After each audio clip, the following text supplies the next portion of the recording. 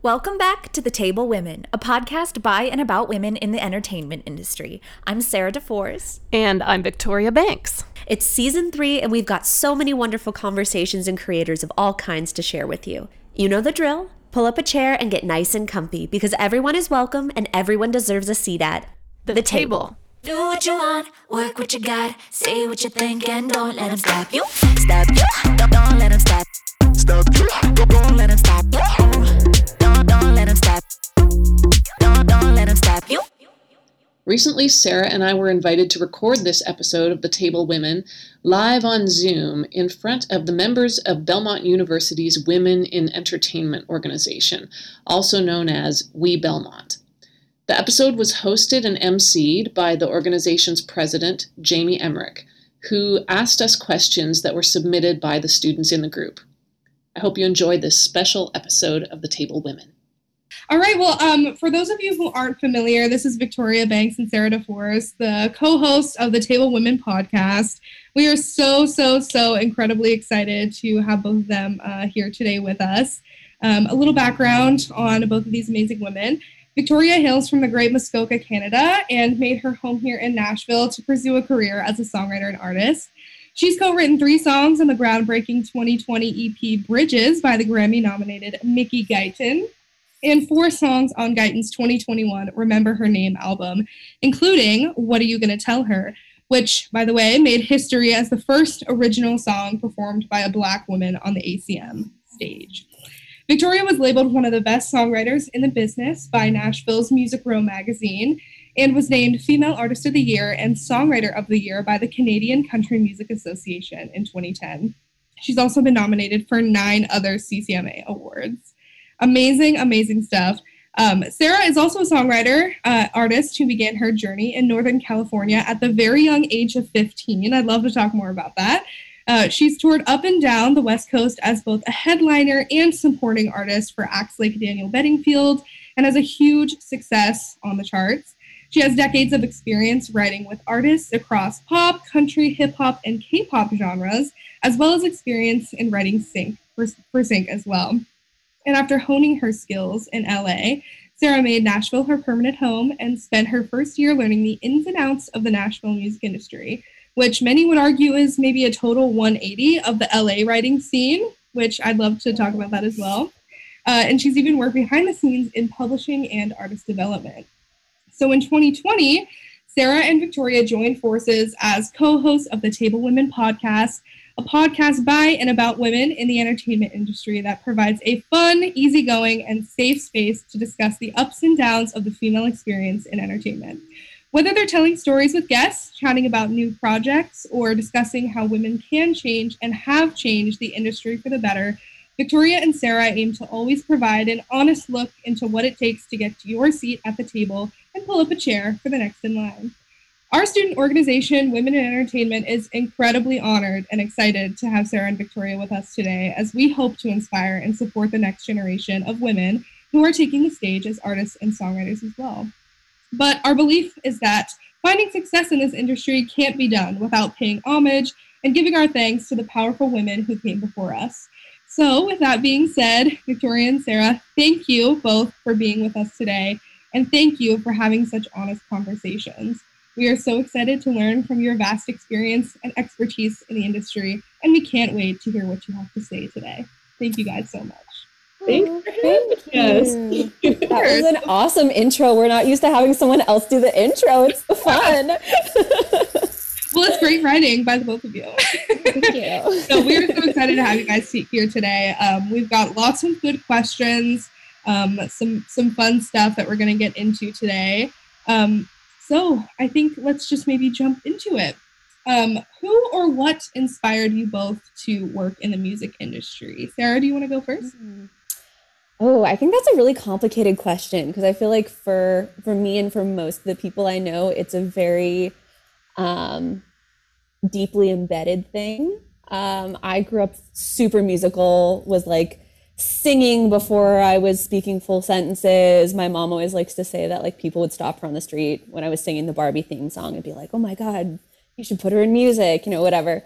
But I always was really attracted to music. And as a little kid, I would listen to like the radio and think of how I could write that lyric better, or why did they use that word so many times in that song? They could have said something else, and singing along. And then I started playing violin and piano when I was 3 or 4 by ear.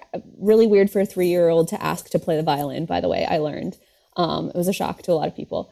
And was just really, really interested in music, but I always got in trouble because I would play too fast. I would play it like a fiddle, and I would always get yelled at. And then I was the youngest kid on the youth orchestra, the youth symphony, when I was like 4 or 5. Showed up day one, like balled up with my little violin, and found out that they wrote music down because I had no idea. I learned by ear. And I was like, I don't know what this is. I can play for you. But I feel like my entire journey has been very roundabout and weird. But for me, it was always just a really intense, deep passion. And when I came across things where people like, you have to do it this way or play it that way, I'm such a goody two-shoes, except for when it comes to creative things. And then I'm like, let me show you, I'll do something else, I'll do it, whatever. So for me, it was a really deep passion, and honestly, something that I kept going without even really realizing.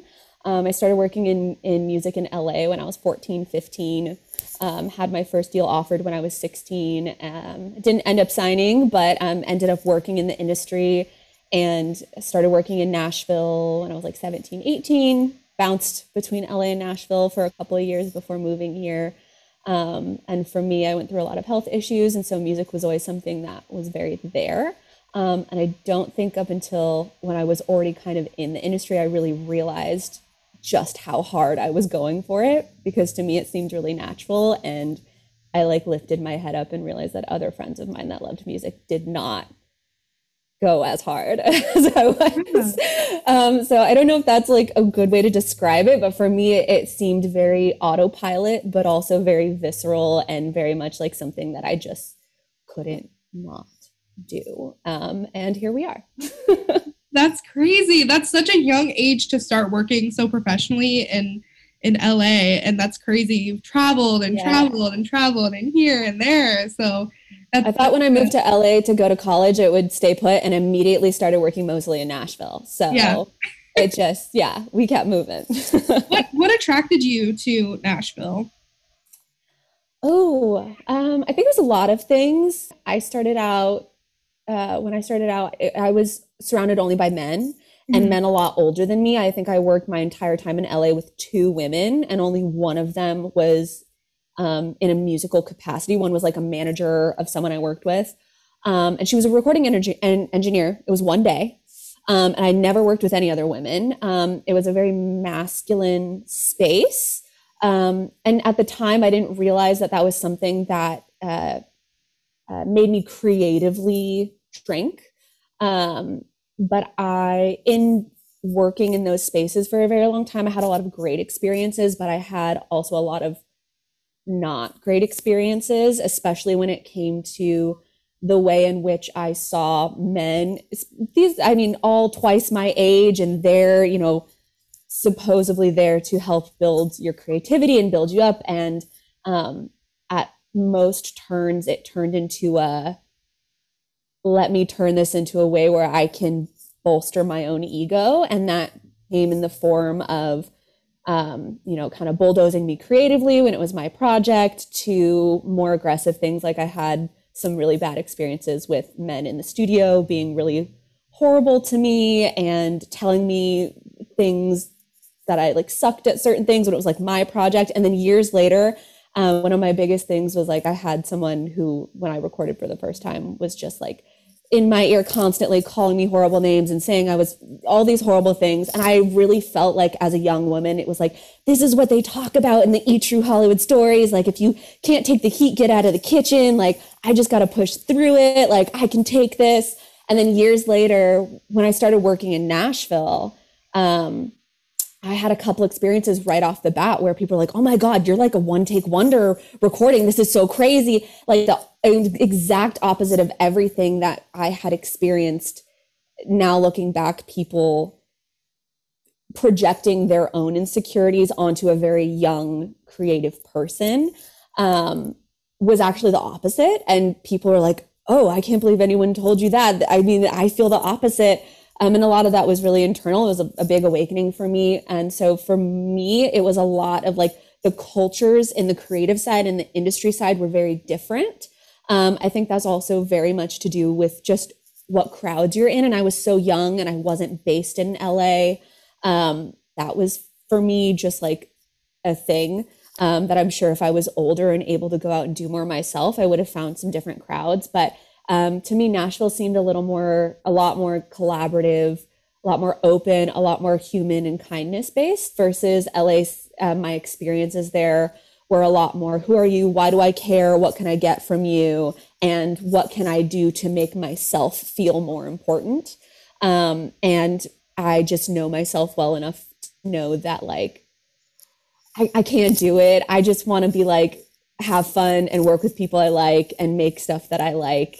And I found that Nashville was more that for me. And now working in K-pop, and I read a little Latin music, and working with teams in Finland and like all over the place, like that is really, every culture is different. But for me, like Nashville seemed to be that kind of happy medium. Well, I'm so glad that Nashville has become a home and welcomed you with open arms. What a crazy start to the industry, working so young in LA, like the most brutal market I feel like that's out there. I'm glad I did it early though. Yeah, right, exactly. Victoria, do you think your story is similar in some ways, or how did that differ for you? Yeah, I think in some ways. I mean, so I fell in love with songwriting in a weird way. I was raised in a house that was heated with just wood, and my dad was a hoarder of antiques. And so I grew up in rooms full of phonograph records, the wax cylinders, and we would crank them up and play them when the power went out, which was a lot.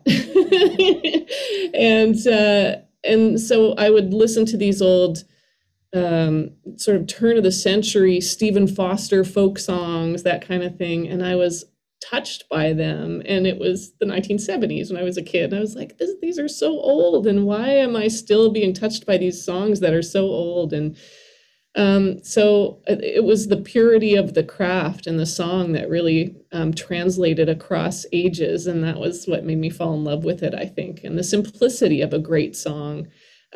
So I didn't really realize there was any music post 1940 until I went off to school, because I was raised on classical piano lessons, voice lessons. My family were all classical musicians, still are. My sister's a classical singer in Toronto. And so, but once I went to school, I started playing in bands, and I became the token girl that was in the band full of guys that would be, the garage band, literally recording in a garage and playing the parties and playing the bars once we got old enough to do that. And I would get paid if there was any money left over once all the guys had been paid, that kind of thing, So I sort of tried to get a real job, quote unquote, where I went to school for zoology in Toronto. But then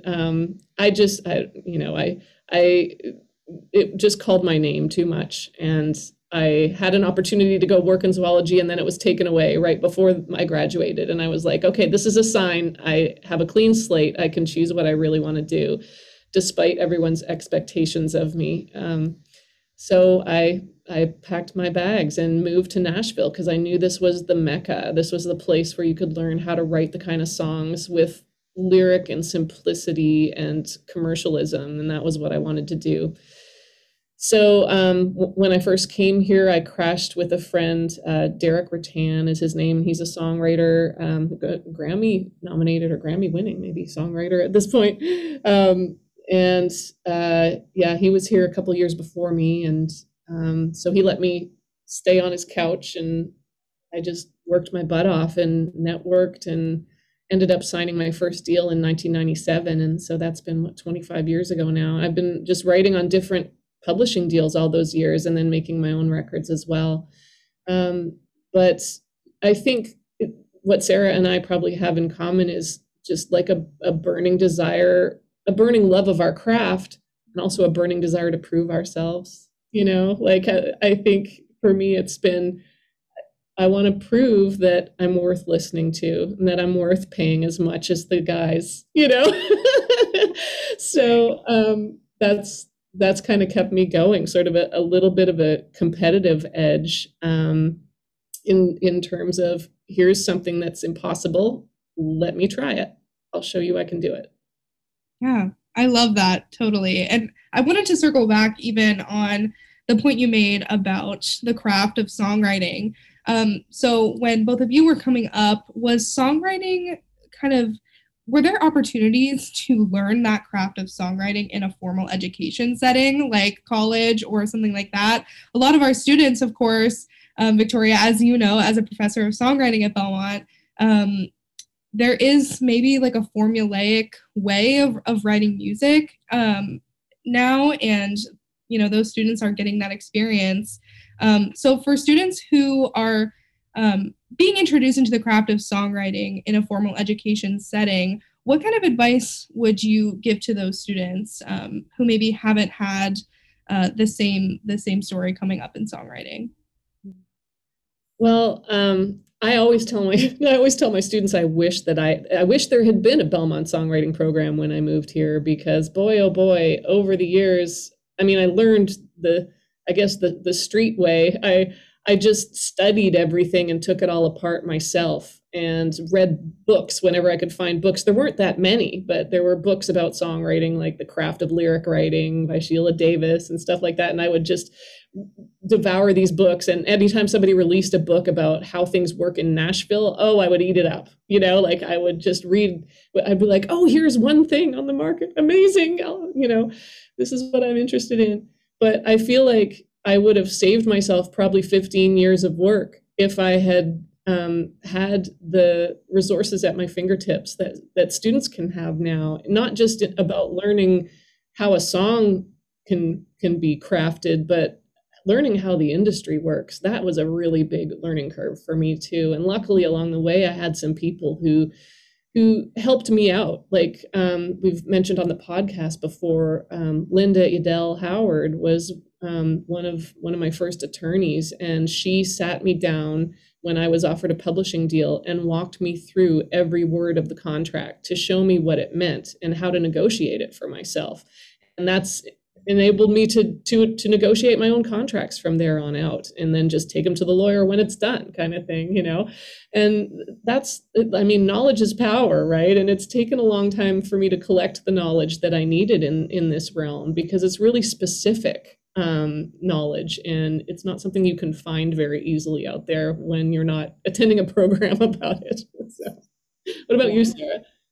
I wholeheartedly agree, and I think for me, the only difference would be, I agree with, like, it would have been so much easier because I also did not have, like, I grew up in California, which everyone sees California as like just LA and San Francisco, but I grew up in like a rural wine country town. My mom's a pastry chef. My dad works in museums. Like, there was no basis for any kind of music industry, music business, even like technical musical knowledge.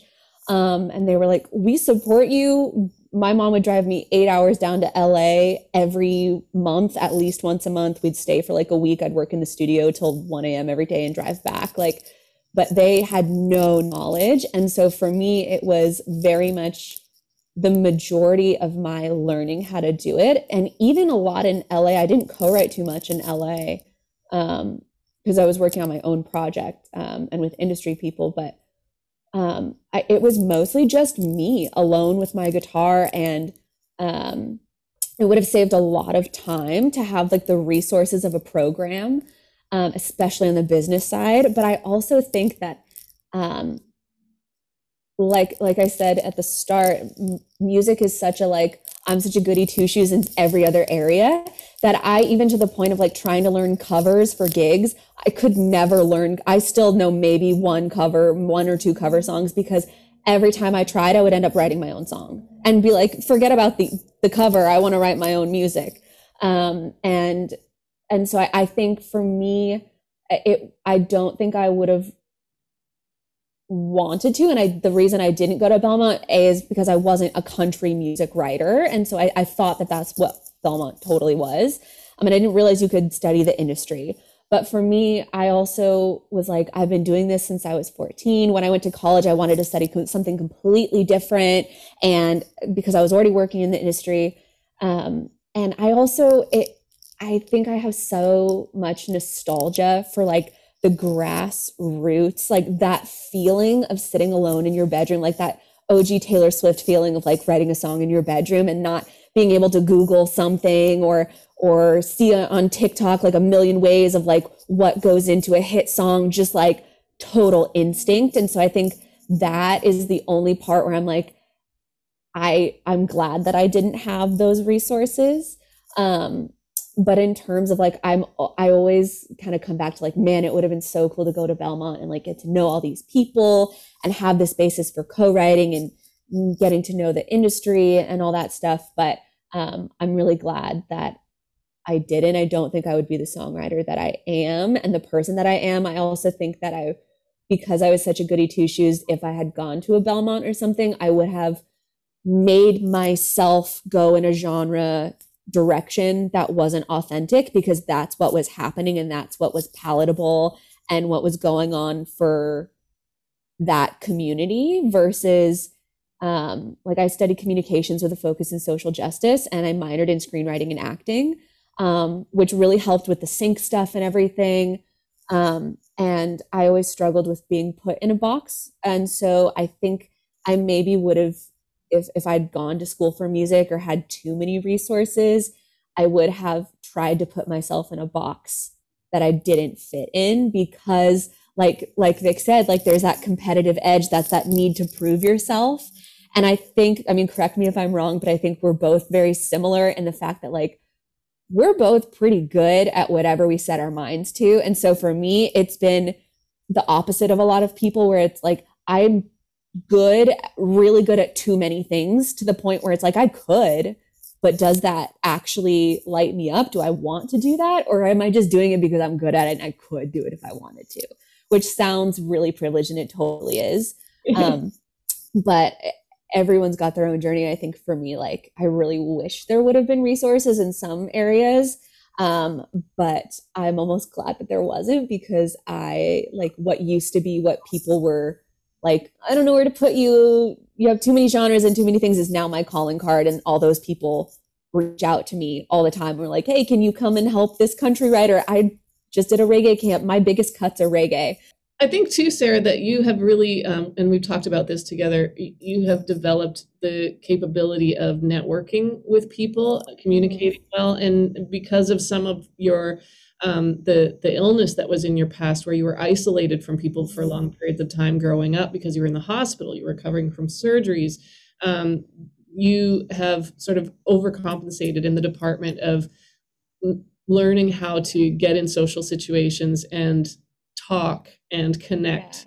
And that's something that has worked in your favor. And that's something I've had to learn too. And definitely in one of the most important elements of breaking into this business is your network and who you know. And so being at a place like Belmont, being in a program helps you set that up from the get-go, provide with opportunities from the get-go. And so that's always my advice to students who are going through the program, to, connect, team up, find your tribe, because this business is the kind of place where you don't typically graduate and then go start working with people who are way up the ladder from you. It's more that you're collaborating with the people that are around you, and then you work your way up the ladder together, and then you start having success together. So it took me a really long time to figure out that half of the equation, half of it is your craft and the other half is who you know. And I wish that I had known that a long time ago. I agree completely. That's my biggest regret at not going to school or reaching out more into like mentors and stuff is it took me so long to find a community. You have acquaintances and people you work with, but genuine community and your tribe, or whatever you want to call it, is really like an integral part of being successful, and not just successful, but genuinely happy. Because we all know a lot of people who are successful and not happy, and that's not sustainable. Yeah, and I think too, a lot of our students, of course, they're getting that formal education, but the women that came before them, they were pulling themselves up by their own bootstraps and having to learn these skills on their own. And the industry is changing so quickly now, especially in maybe the past 5 years. In what ways have you both seen the industry change, or women in the industry change, how they network, how they go about writing, and that sort of thing? What changes have you seen? Well, I've seen women start helping each other more. Yeah. And more purposefully. I mean, there's always sort of been a help the next one along, but it's happened sort of privately behind the scenes, where, you know, when I first moved here, I needed help figuring out the visa system, because as a Canadian, I needed to have a visa. So Carolyn Dawn Johnson, who was here before me, a songwriter and artist here in Nashville, I called her and she helped me and walked me through it. And then, you know, I write a lot with Tia Sillers, who's been here longer than I have, and I've picked her brain many times about what to do and how to handle certain situations and that kind of thing. But it's been more from just like personal relationships, as opposed to now we have movements, we have changed the conversation, we have, you know, We Belmont, we've got these organizations where we're really creating opportunities for women to help other women and to team up with other women. And that's really what has to happen in order to shift the industry. And I think, especially in an industry where we've been a minority for so long, we maybe in the past have felt kind of a sense of competitiveness, or that there's a scarcity to the opportunities. And I think it's become more evident to all of us recently that the opposite exists, that if you help someone down the line, it's not removing a seat, you know, removing an opportunity from you, it's creating a new opportunity that wasn't there before. So we're seeing that happen. I know in our episode with Mickey Guyton, she was like, have you seen the way Black women help Black women? Well, that's the way women need to help women in the industry, in Nashville, especially in country music. And I think we're seeing that happen. So that, to me, that's what the shift is. We're seeing someone like Leslie Fram, you know, working with other women to spearhead the equal play opportunity at CMT. And we're seeing parity in video play between male and female artists. So it's a marked shift, a distinct shift that's happening because of that teaming up. Yeah. I mean, that's 1000% yes. And even in the shorter time that I've been here and seeing not just Nashville, but working in other areas, women are saying no to things left and right, whether it's no to sessions with, big people, but that big person treated you like crap. And so I think there was so much because there was this competition put on us by the industry, by the people in power. We would say yes to opportunities. We would do things we didn't want to do. We would work with people we didn't want to work with because we didn't want to be ousted. We didn't want to lose that chance. And yes, there's always an aspect of having to compromise, and everybody's line is different. But I more and more, especially in the conversations that I have with women that I write with women I'm friends with that are in the industry, there's this movement of just like, I'm not going to be treated like that. I'm not going to do what I don't want to do. And we've talked about this a lot. Whether or not you are aware of it, because usually the people in power are not aware of it. They live in this very like protected bubble of everything's perfect. For the people who are the minority, especially, we talk. And whether or not you know it, you have a reputation in this town amongst everybody, but especially among the people who are not in power. And so whether that means like the way you do business, the way you treat people, how you function in a write, your creative style, even to things of like whether or not you are actually safe to work with, whether that be on the industry side or the creative side, whether or not you do sketchy business. or try and like manipulate things. Like you get a reputation in this town, and I'm seeing, especially in the last couple of years, a lot more women being super open about like, hey, I had a really bad experience with that person, or like, hey, they tried to jip me out of my publishing, or and it's never in like a let me spread gossip kind of way. But I also think gossip is very negatively framed, and it is something that women and people do to quite literally survive. Sharing of information is integral to survival, and that goes for this industry and life.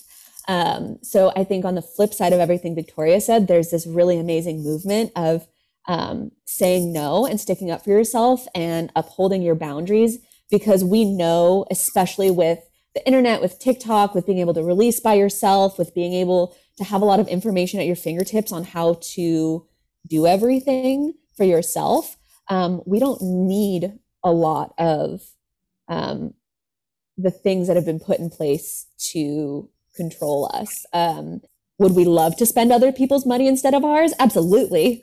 But we don't need it. And so I think that's on the flip side, like another big thing that we're seeing in a really amazing way that's like just taking off. Yeah, that's a really good point. I mean, it's not uncommon for really uncomfortable power dynamic situations to arise, for sexual situations to arise for women who are trying to co-write or trying to network. I mean, the networking aspect of what we do often involves social situations, going out to a bar or to places where there's alcohol, so the lines get blurred sometimes between what's professional and what would never be considered professional in other industries. And we have to protect ourselves.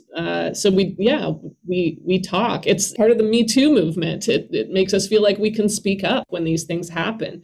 And I've known lots of women over the years in the past who have had situations like this, like that arise, and have been scared to speak up because they didn't know how it was going to affect their career or if they would be taken seriously. And I think now society at large is taking those things more seriously. So that's helping too.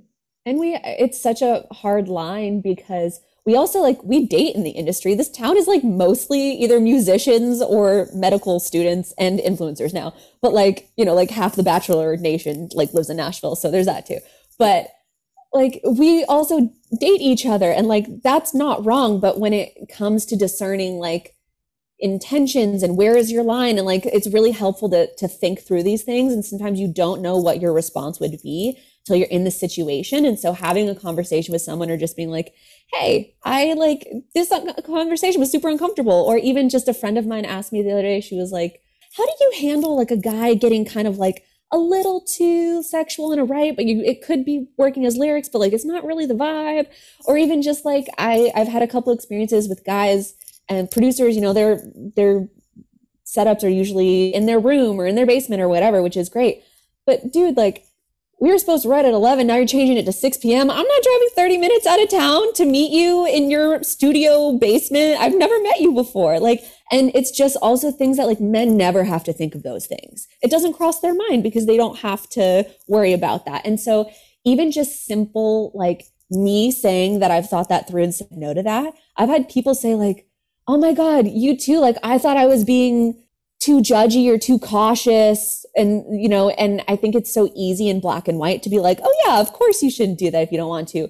But there's this internalized pressure of if I don't take this opportunity, what's going to happen or not happen? And so there's such a fine line, because we also date each other and we're friends with our bosses and our co-writers, and there's all this other stuff that plays into it. But yeah, it's so helpful, the way that women support each other now. Yeah, well, I think that last point you made is so important, especially for students to hear. Students as women trying to work in this industry are so eager to be a part of that. And so maybe some of their defenses are taken down a little bit because there's this opportunity that they might lose. I know I was even partial to some of that sort of behavior as well, where, there was this really great opportunity and I was I have to kind of put my morals, my values aside a little bit, which is not the way that it should be. But I think it's an important message for students to hear, is that if something seems wrong, you should speak up, you should say something, you should talk to someone about it. And there's nothing wrong with that. It's not gossip in that negative way. It's just the way things need to be in order for networking in this industry to be a safe thing. So I think that's really important for students to hear. But hitting along that same sort of line, so many women have experienced things like this where they've had to put their morals aside. And that takes a toll on someone, a great, great toll. And mental health has really been, don't want to say a hot topic, but lots of people are talking more about mental health. And I think it's amazing. And those things do affect our mental health. So I'd love to hear, if you're comfortable, maybe a challenge that you've had to face in the industry in terms of your mental health and how you overcame that. What kind of tools did you use, or what support systems did you both have that helped you through those things? Yeah. I mean, first of all, I want to say thank you for sharing that about your experience, because it's something really difficult when other people talk about it. It's easy to listen and say that's awesome, but it's also really hard to be like, yeah, I experienced that too. And I want to just go off of that and say that the only people who would ever be upset with you upholding your boundaries and saying no are the people who knowingly benefit from you compromising your boundaries. And that is never someone that you want to work with. Like, of course, there are experiences where you're like, oh shit, like I do have to compromise a little here. Or like, yeah, I got to say hi to that person or be at that meeting with that person I don't like. But that's different when it comes to like, there's always going to be other opportunities. There always will be. And anything that makes you feel icky is like not the right opportunity for you. So I just want to say that too, because it took me a very long time and a lot of mental anguish to really understand that all the times that I compromised what I felt was right, even if the thing that I thought was going to happen, like the benefit did, it never was like actually as beneficial as I thought it was going to be. So for me, like, I think the biggest mental health struggle was feeling really isolated and finding a community, because you're surrounded by so many people and your workplace and your co-writing and all that stuff. It's really easy to have a lot of social stimulation. It's not as easy to really have true friends. And I don't mean that as like, I didn't have amazing friends, but it's like, it's different to have an acquaintance versus like a true friend.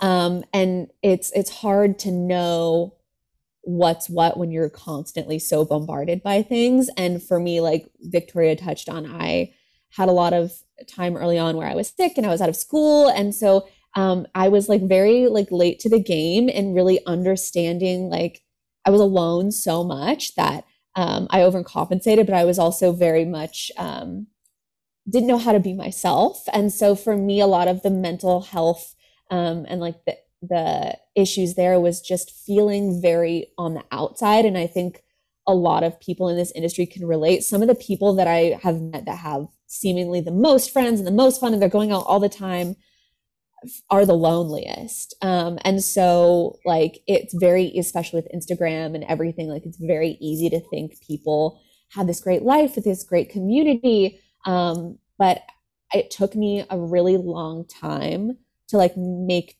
peace with feeling lonely and feeling okay with feeling lonely. And then, honestly, I think it should be truly like baseline foundation for this industry, whatever you're in, to go to therapy. And that's not always accessible for everybody, but if it is accessible for you, yes, like truly, I became such a better person, songwriter, friend, creative when I went to therapy and just like took a look at everything, not even things related to music or my career, because it's all your foundation. And then like truly some of my best friends and my best experiences came when I learned how to be more authentic to myself. But that loneliness and that seemingly inaccessible community was a big part for me. And the more I get to know people, the more that is also true for a lot of people, and just nobody says anything. We all go along thinking everyone's like great and way cooler than we are. Yeah, as a student, I've definitely experienced that as well, feeling like everyone else is doing all of these amazing things, and they started their own production company when they were 13 years old. And I was like, I come from Amish country where we weren't even surrounded by music, or I didn't know that there was, stuff to do and make money from on the other side of Spotify or Apple Music. And so it's really easy, I think, especially at a school like Belmont, where we're surrounded by so many amazing people that we feel behind. But I love that you hit on that, and I agree that I do think everyone should go to therapy. 100%. Absolutely. What about you, Vic? I second that. Therapy all the way. Yes, that's been super helpful to me too. I think that for me, the most challenging thing to my mental health over the years has been partly because of the timing of when I've been here and working in the industry, where I got here really at just a couple of years before the female voice was basically silenced at country radio. And I was trying to work in a realm where country radio is the bread and butter. So I lost my sense of who I was. I feel like I lost my voice. I lost touch with myself because I was having to learn how to speak within a context that I didn't relate to. I started off writing a lot with women because I connected with women, and we had things in common, and we wrote about things like domestic abuse, and we wrote about things like, our experiences in romantic relationships, and just our ways of seeing things that were a little bit different, a little bit unique, our experiences. And as I was writing more and more of these songs, fewer and fewer of them were getting anywhere. And it was very difficult because when you're living within a system like that, where something is being shut down from the outside, you don't know that that's what's happening until you look at it after the fact. So for me, I was going, what's wrong with me? What's wrong with my voice? What is not good enough about me and about my experiences? And why is nobody connecting with this? And why isn't it finding its way out into the world? I must be doing something wrong. I have to change what I'm doing.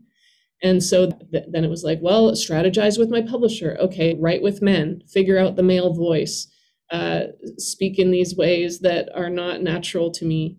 And I had to really change a lot about what I was doing, which in turn was changing everything about me. And so I feel like I lost touch with myself for a long time.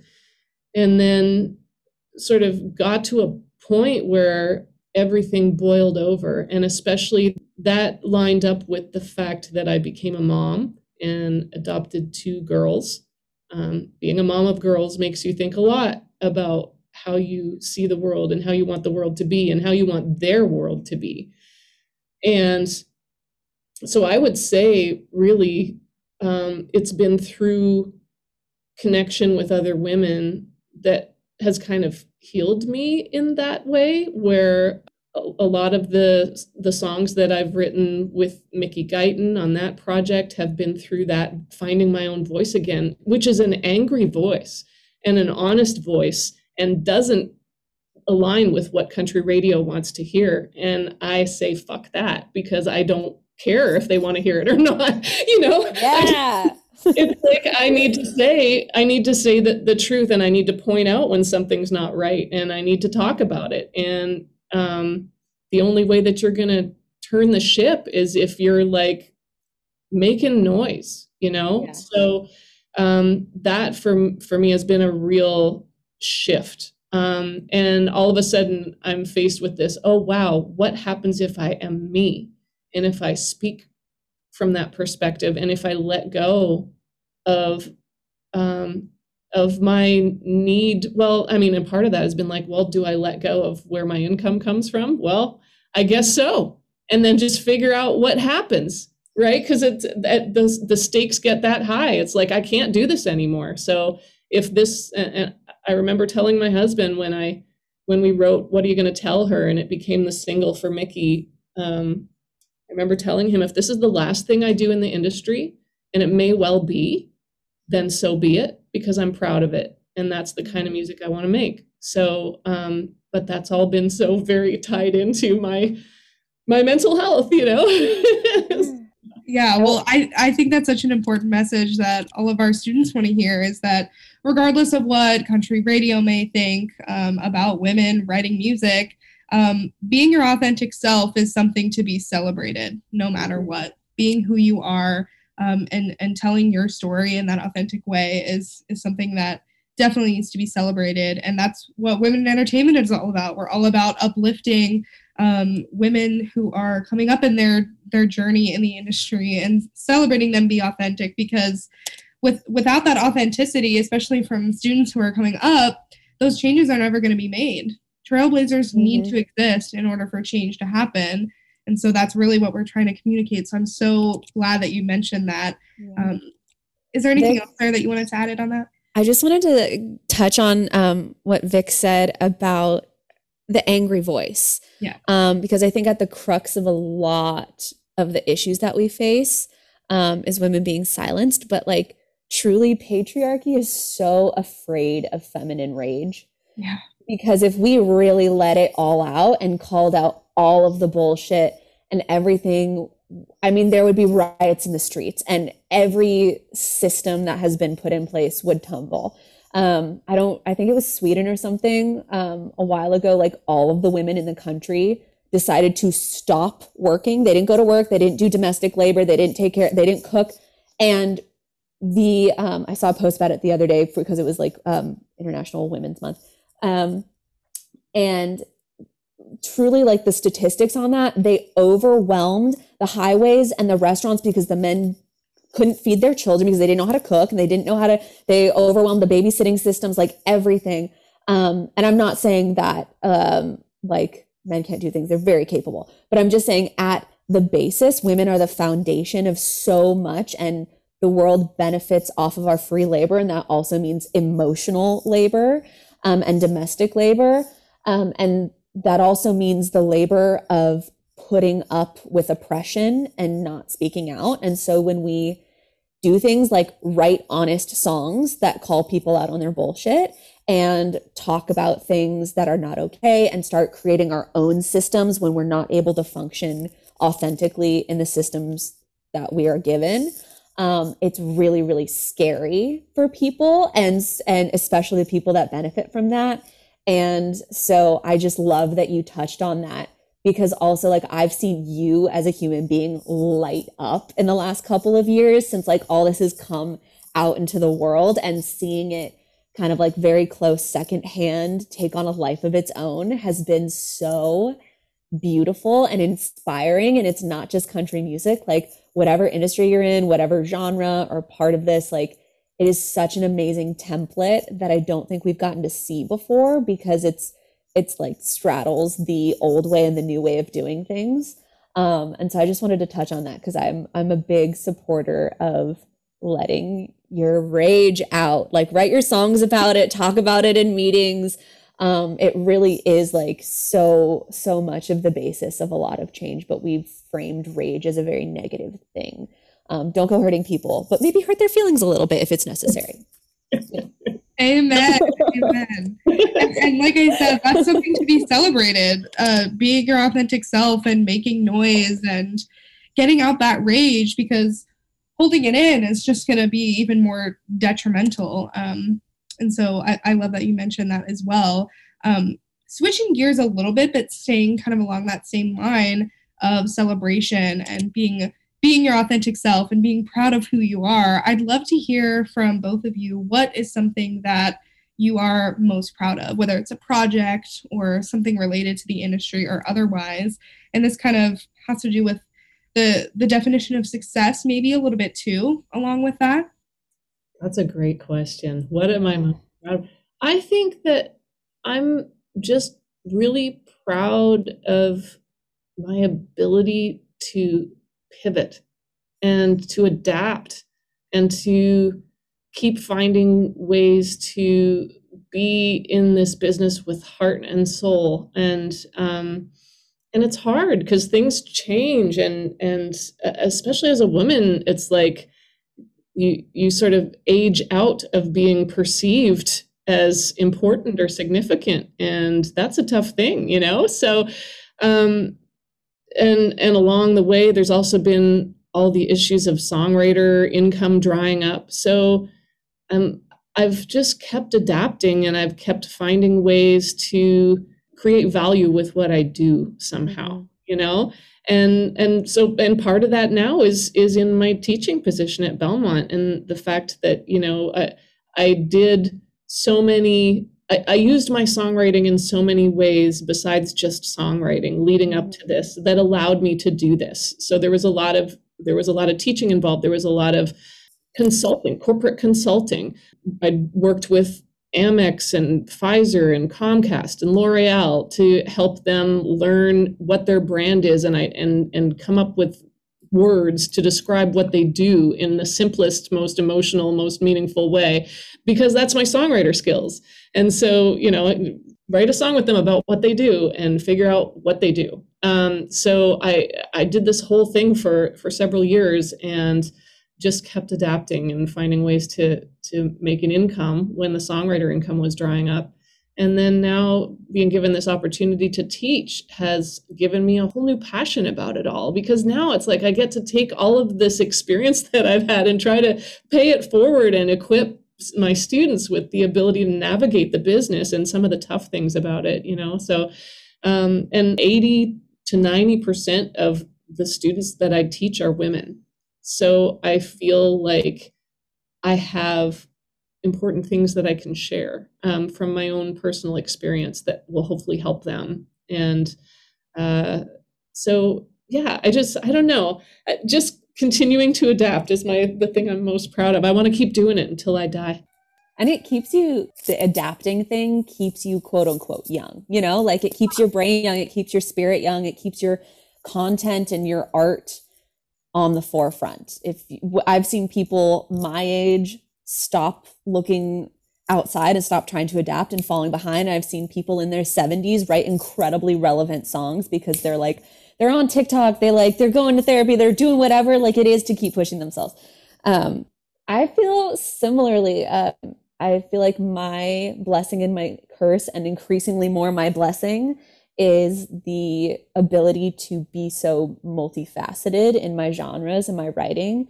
And with that comes being adaptive, but very much a chameleon writer. I'm an artist, I'm a writer. I think it's really hard to switch between the two, knowing when to put what mask on, or not mask, what face to the world on, because you have to very much switch that up, and that changes with sync, that changes with K-pop, changes with reggae, changes with everything. And so not just the ability to wear all of those hats, but to do it well and to always do it in a way that when I write for other people, I try to be the person in the room that I would want, especially having had really negative experiences with collaboration when I was younger, and never feeling heard or understood, or like I was able to express my vision. And I've been really fortunate to have people come to me after sessions or in sessions, or sometimes, a year later, and say, I've never been able to share that, or you took that idea and made it exactly what I wanted to do.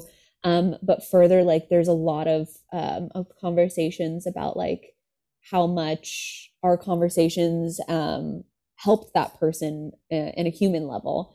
And so I think, for this industry, and certainly for my career as of yet, 90% of your wins are behind the scenes. It will never see the light of day. And that's true for every single creative's career. And even in the industry side, you have so many holds, so many things that are so close. And so celebrating the almosts is for me, I consider an almost a win. It really is right there. And the win is just icing on the cake. But being able to be super adaptive to all that, and to be able to do it with kindness, I hope, is my favorite thing. And I think, with this podcast too, it translates there. We've had so many people reach out and say this is the kind of thing that they wish people would have been talking about forever, and they feel seen and they feel heard. I've had women of all ages and men come up to me and want to have conversations about this kind of stuff, and hard conversations. And it's all been because like we've been honest. So I think that kind of thing is what I'm most proud of. I had another thought about that too when we were talking about adapting. I think that the key to that is figuring out the difference between humility and insecurity. You need to have humility in order to adapt. You need to go into situations thinking, how can I learn from this person, from this situation? Yes. Open-minded, open-hearted, what's new that I can learn? But you also have to do the work on yourself to not go into it in an insecure way, but to have your sense of self very solid, despite the fact that you have to do that your whole life, right? So for me, my way of expressing it as a creative person is that I feel like anyone who is creative is tapped into a source with a capital S that is bigger than they are. And you can call that God if you so choose, or you can call it your higher self, whatever you want to call it, that you understand it as.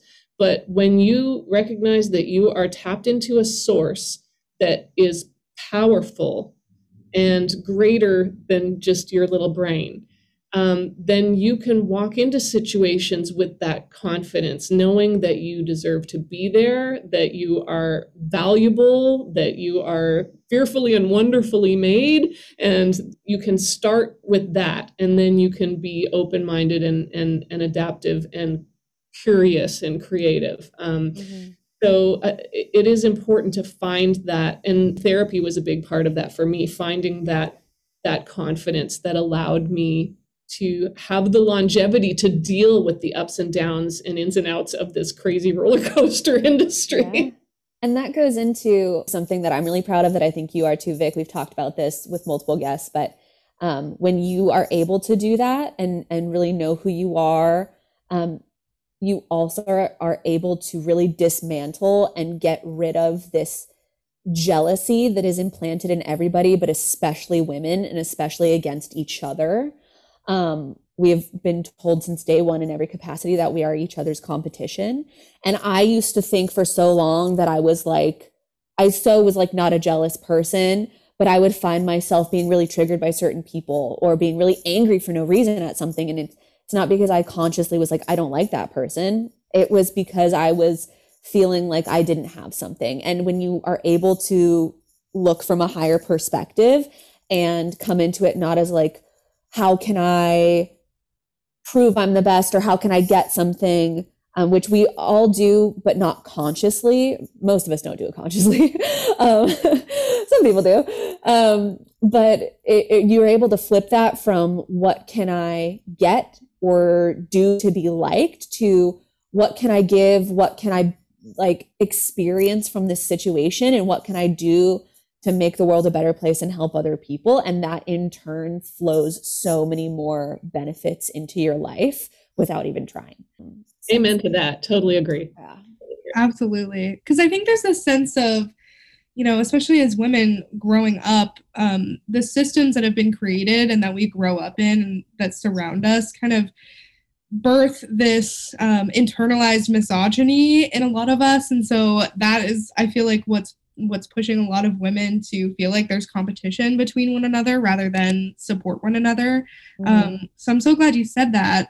And along those same lines, I would love to talk a little bit about both of your definitions of success. What does finding success mean in this industry to you? Is there a specific moment with each of you that you felt like, I've made it, this is it? Or is it kind of an ebb and flow sort of thing where it's continually changing? I'll let you know when that moment comes for me. I was laughing at myself because I just went to the Grammys, being nominated on Mickey Guyton's project, and it was my first time going. And you would think that would be maybe something that would make you feel like you'd made it, but no. You just always have these insecurities, and there's always this internal battle that you have to fight with yourself and your negative self-talk. And so I think that The moments when I'm at my best are the moments when I feel grounded enough to remember not to let the outside world define success for me. I can't control what happens with my songs. I can just write them, and I can record them, and then I can put them out. And if no one listens to them, there's nothing I can do about it. I can't control that. So if I'm going to define myself by what effect they have out there, how many people they touch, or how much money they make, then I'm going to fail. So, and looking back on my career so far, I mean, I've been lucky enough to win some awards and walk some red carpets and things like that. But those are not the things that I'm going to remember when I think back on it all. I'm going to remember writing the songs that I loved writing. And I'm going to remember doing it with people that I love, collaborating with people and connecting with people and loving the people that I work with. And so the success is really something that you find in your passion for the work and in your passion for the relationships that you develop through the work that you do. And it doesn't matter if you ever get what the world defines as success. It's what makes you happy is what's success. There are a lot of very empty, very sad people who are what we would call very successful. And I would not trade places with them. And you probably wouldn't want to either, if, knowing what's going on in their minds and in their lives. So I think that just finding your passion for what you do, living in that place where it's authentic and honest and feels like it's full of fire for you, and loving the people around you in whatever way you can figure out how to love them, whatever it is on a given day, whether you're giving them, like you said, Sarah, it's a giving and not a taking. What can you give them? Can you give them a compliment? Can you give them help with something? Can you give them a connection with someone that they need to meet? Can you give them an opportunity that they haven't had? Can you give them a piece of information that they need? All the ways you can love someone, just trying to keep yourself in that space where that is the most important thing, then that to me is success. Yeah, I agree completely. I mean, every single point there, like if I finish my life and never have like a number one or a crazy whatever, if people remember me as really kind and, I mean, talented and everything is great, but at the end of the day, I've met a lot of talented people who are not very kind. And the people who I had sessions with that they went okay, but the person was amazing, are the ones that I remember. The amazing songs are the ones I remember too. And usually the amazing songs happen with the amazing people. But I think that is such a big part of it. And I mean, Vic really hit all of those. And I just wanted to follow up that though the ones that Victoria talked about are like the number ones. Those are the foundation of success, the really true grit of it. But I also think especially in this industry and especially as women, we have been made to feel bad for wanting to be financially stable and successful, for wanting money. I feel like especially in the world we live in, it's both very materialistic and very like, how can we make $1 million in a week? But then also we make people feel bad for wanting money. Like, why are you so materialistic? And I just want to say, like, being able to make a living at what you do is also a form of success. And for me, that is like a part of success, where it's just like success has so many definitions. And the secondary, like, it would be amazing to fully have your life funded by your passion and by this career.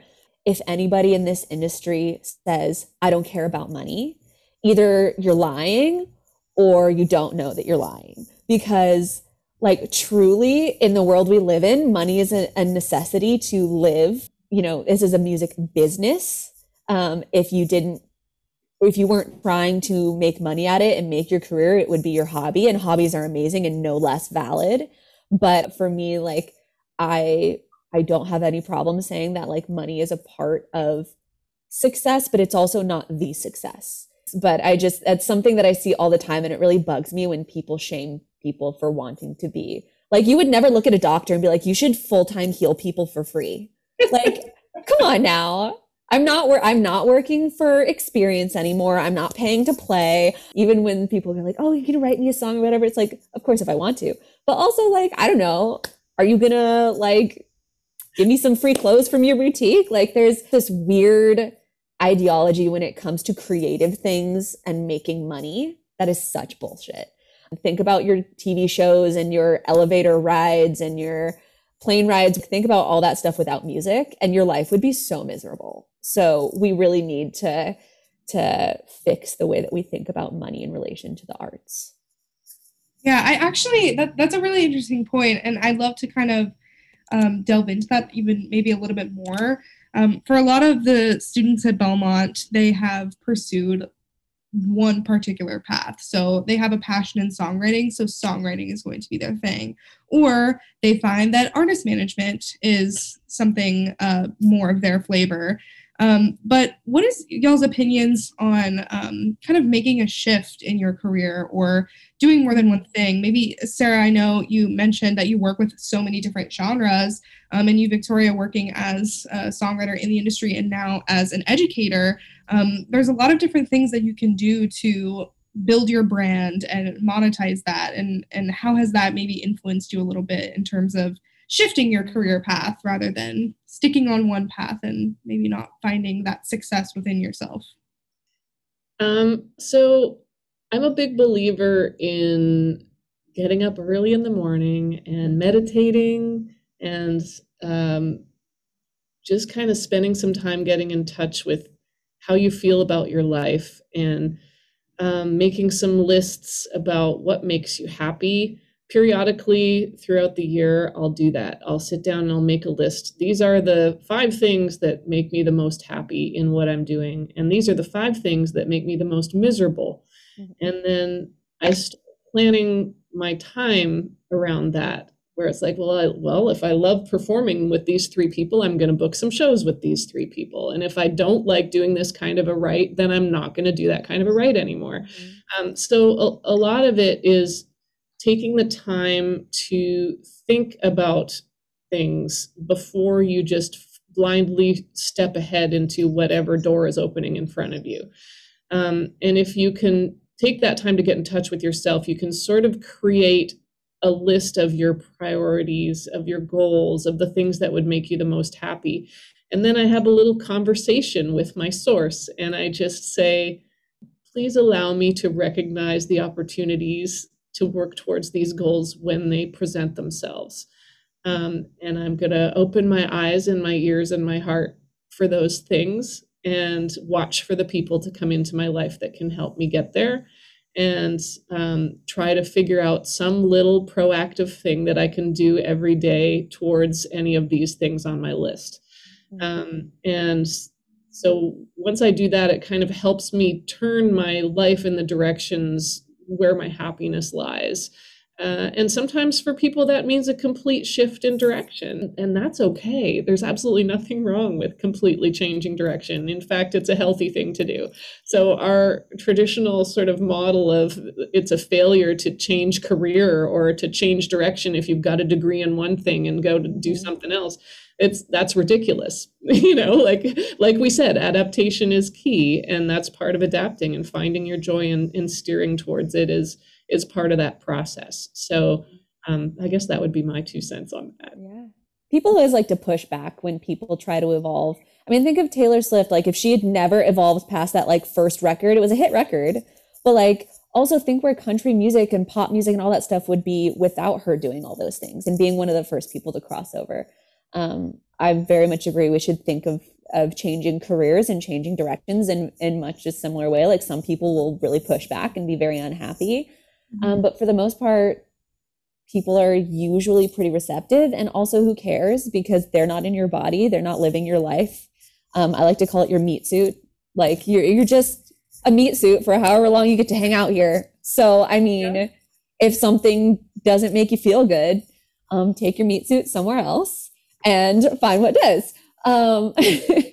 But yeah, I mean, for me, my switches, I've also had like a lot of really weird other jobs. I grew up my family owned a restaurant. My mom like graduated high school early and owned her own sewing business, and then graduated pastry school super young and ran her own business. And my dad was a journalist and a photographer, and then he ran the business side of their restaurant. And then when he was in his 40s and I was probably 10, he decided to go back to college and get a degree in what he loved, which was art. And he became an art registrar for the museums of San Francisco, and like totally changed his career in his mid 40s. And I watched my family do that. So I think for me, it was a little easier because I didn't grow up in a family that was like, you have to do this one thing and you can't do anything else. And they were both creative people in their own respects, nothing musical, but very creative and very on board for the arts. And even then it was a very scary thing for them to be like, okay, do music. It's very like you're signing up for instability. But for me, like I co-founded and like used to run like a cannabis lifestyle company from California. So, I mean, and then, wrote and developed like a script and created a TV show for them. And that got sold to an online platform before I ever went to college. And then when I went to college, I was like, cool, I did that. Screenwriting was fun. I love movies. Let's do that. So I minored in that and acting, and it swung right back around. And a couple years later, when I came back to Sync, that so helped me understand Sync, was to have been a screenwriter and an actor. I got into K-pop via me making my own artist music and not giving a fuck about the genre, just mixing things I wanted to mix and making what I wanted to make, which is what got me noticed in Sync. That got me noticed by K-pop, and a couple of people that I knew in Sync that were then getting tapped in for K-pop were like, hey, we don't know anyone else who does this, but your artist stuff sounds like K-pop in English. Can you come write some stuff? And I was like, cool, sure. I knew like 3 K-pop songs, but I was like, yeah, awesome, love K-pop. And I did, but I also like didn't know 90% of like the bands that they were referencing. I was like, I'll figure it out. I was literally in sessions like, Siri, who is blah, blah, blah, blah, blah. And like literally muted my Zoom and was like, hey, Siri, who's this band? So everything that you do, nothing is wasted time. No. Nothing is wasted energy. It doesn't matter what you've studied or where you've worked or what realm you've been in. It all goes into the mosaic of who you are. And then it allows you to just tackle more interesting and creative situations. And like one of the best bits of advice that I would love to go back and tell myself is to say yes to things that terrify me, opportunities that terrify me. And that's like what you're saying, Sarah. Like you didn't know what you were doing, but you did it, right? Yeah. You did it anyway. And when you see those chances come, don't hesitate. If it's something that you think would be exciting and interesting, give it a shot and dare to suck and dare to fail, because that's when you're living on this learning edge that's going to make you into a better person. And all of those things go into that pot of who you are. And then you're better able to, first of all, explore things to find what you love, but also better able to handle whatever comes in your work life, in your personal life. It all just goes into who you are. So, I mean, I look back at my zoology degree and I'm using things from that. I went and did a year of nursing school and I'm using things from that. I mean, nothing is wasted. Nothing is wasted when it comes to learning. Yeah. I mean, what I studied in college is the basis for this podcast. If I hadn't have gone to college and studied communications with a focus in social justice, and my focus was very gender communication focused, and I did sexual assault and human trafficking advocacy, fell into it because of what I was naturally drawn to study, which was very much like women's rights based and how do men and women differ in their communication. That none of this podcast and this conversation would have existed if I hadn't have gone to school for that. And I dropped out my junior year to move to Nashville. Like truly, I really need to go back and finish that degree. But, when the time comes. But like I said, my biggest cuts are reggae. I had never done reggae until those sessions. We did 3 sessions with Revolution. 2 of those sessions became the 2 cuts. One was the album lead single. And last time I checked I don't know how to check the things. I should learn how to check. But on Spotify alone, it had like 5 million streams and charted at like number 3. And I was like, I had never done reggae. Imagine if I was just like, I don't know how to do reggae. Sorry. Like that never would have happened. And now I'm getting asked into reggae rooms where I'm like, guys, I'm so sorry. I don't know anybody on this bill, but I will look you up and you're great. If we pivot again and I'm like somehow in Screamo next year, like don't be surprised because who knows at this point. I've seen the same thing. I mean, to what Victoria was talking about though, like even in the industry side, so many of my friends have been like, oh, I love this artist, but like no one I'm pitching them to is latching on. Like, but I believe in them so much and they're doing something so unique. And then a year or two later, they get signed and they blow up because you see that vision. If you see it in yourself when you write songs that differ from the mold, when you do things that like don't go with what's on radio or what's, industry standard. It's the same thing on the industry side. Like if you find someone you see that light and you see that potential in, it is totally okay to just be like, I'm with you. It's okay to do things to also support yourself and like make a living and have a life, but like don't forego those pivots and stuff just because you're like, no one else is doing it. It's like, yeah, no one else is doing it, but it only takes one person to see Lady Gaga and be like, you're going to wear a meat suit in 3 years. And I love it. Like is what it is, big fan of the career pivots. Yeah, totally. And I love that message too. And I think that ties in really well with this idea of failure and what that means. And just because something appears on the outside to be a failure doesn't mean that it is. It's a learning opportunity and it's a chance to pivot and create something new for yourself.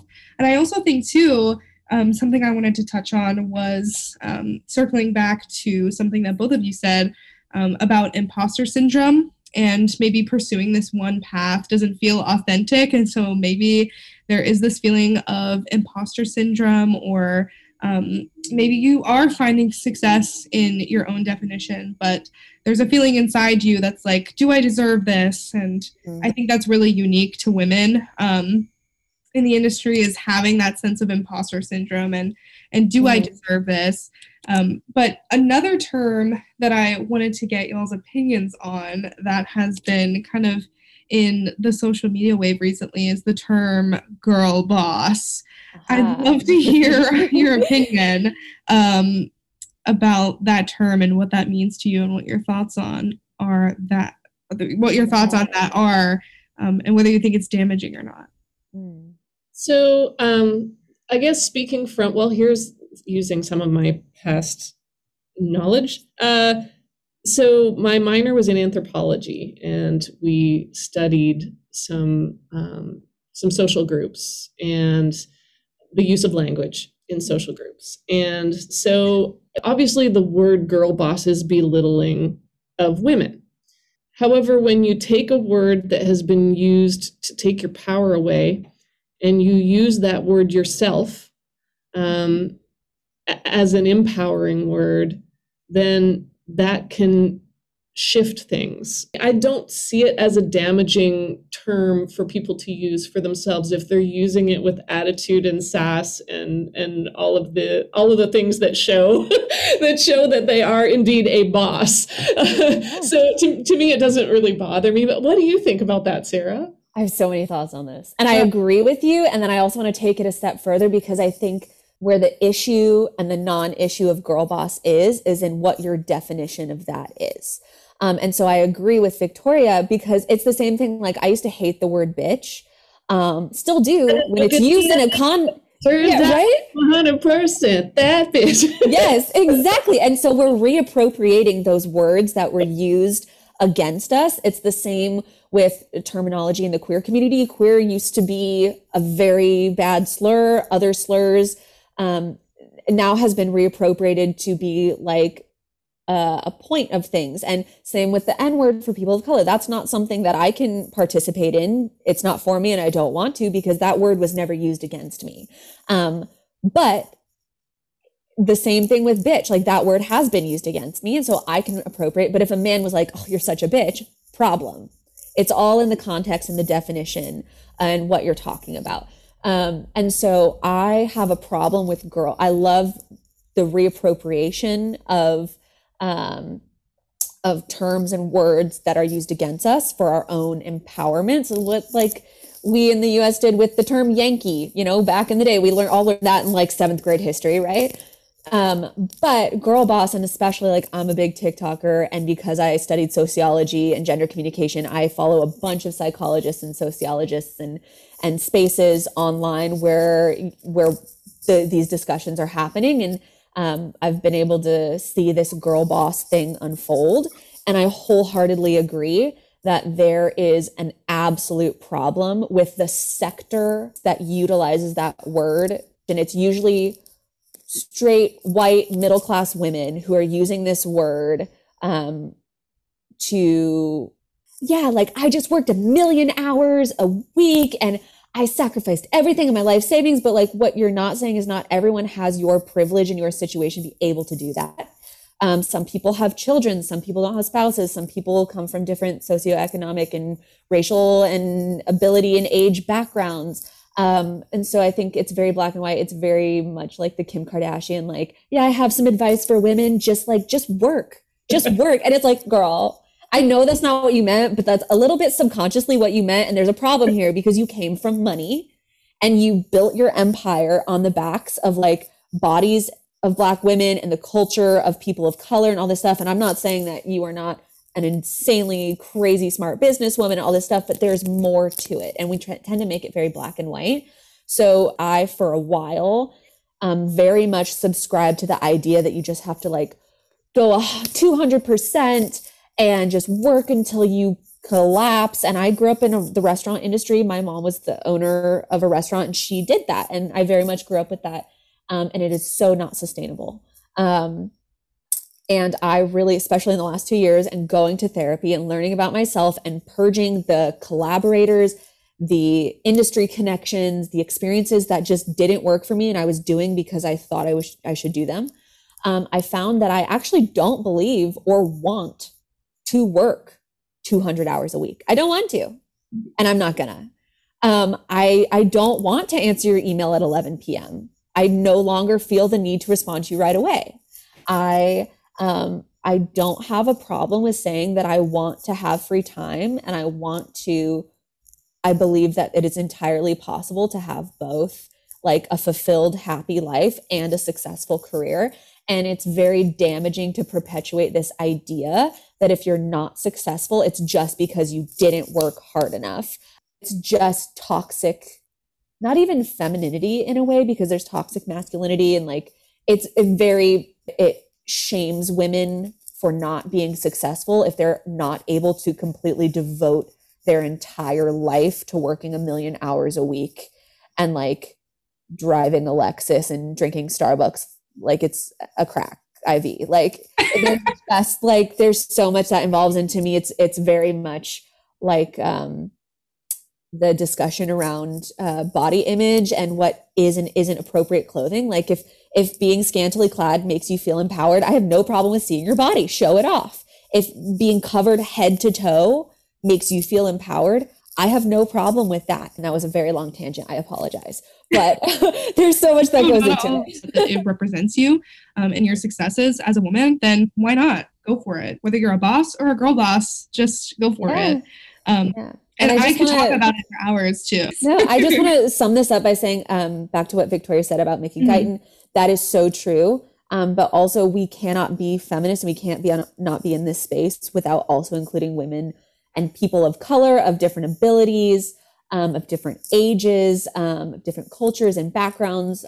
We were just the other day having a conversation about who can we talk to on this podcast that encompasses views from the LGBT plus community and different races that we haven't had and different types of jobs within the industry. And so I also encourage everybody to not just like be like, oh yeah, we definitely need to do that, but like follow people of color, follow people of different belief systems and different cultures and different backgrounds. There's a wonderful woman. She goes by Teach and Transform on, I think, both her Instagram and her TikTok handle.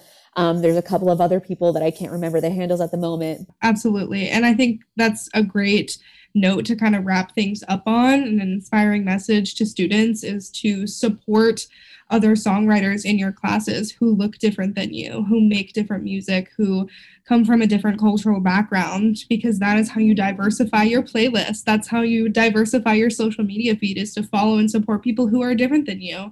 So I think that's a really, really fantastic message to wrap things up on.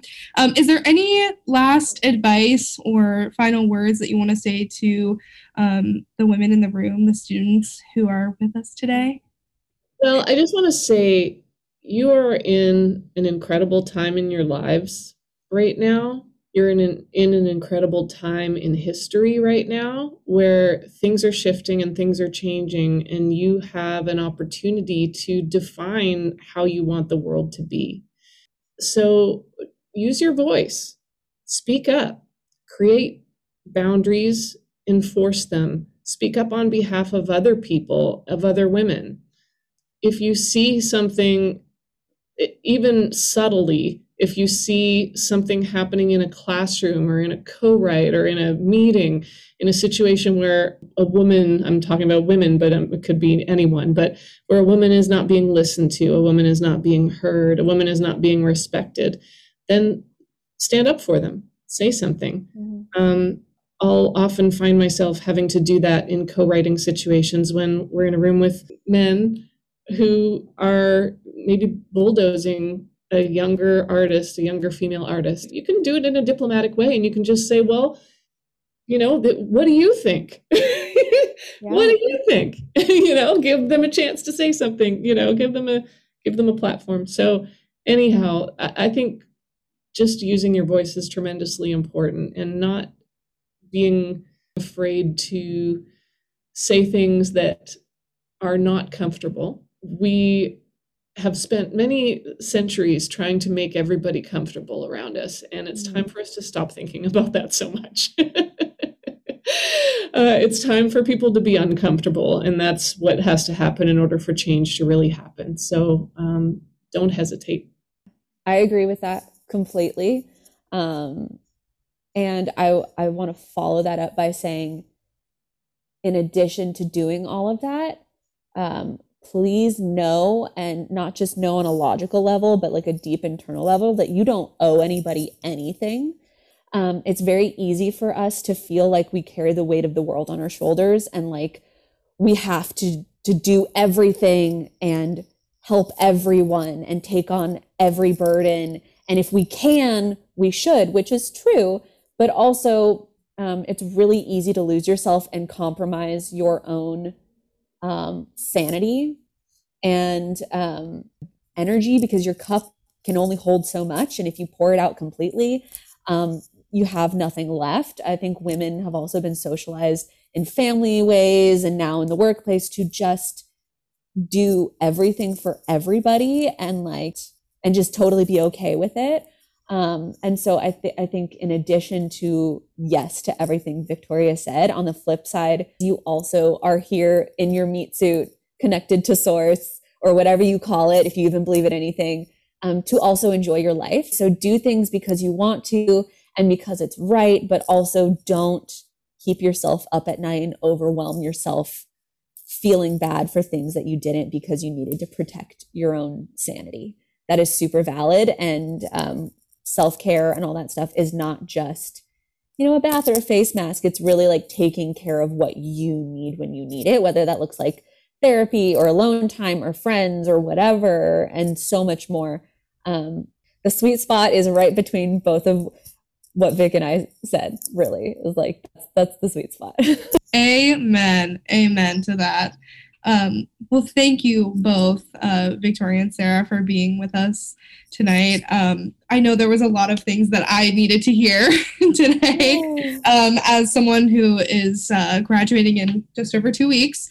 So thank you both for being here and having this conversation with us and being open and vulnerable.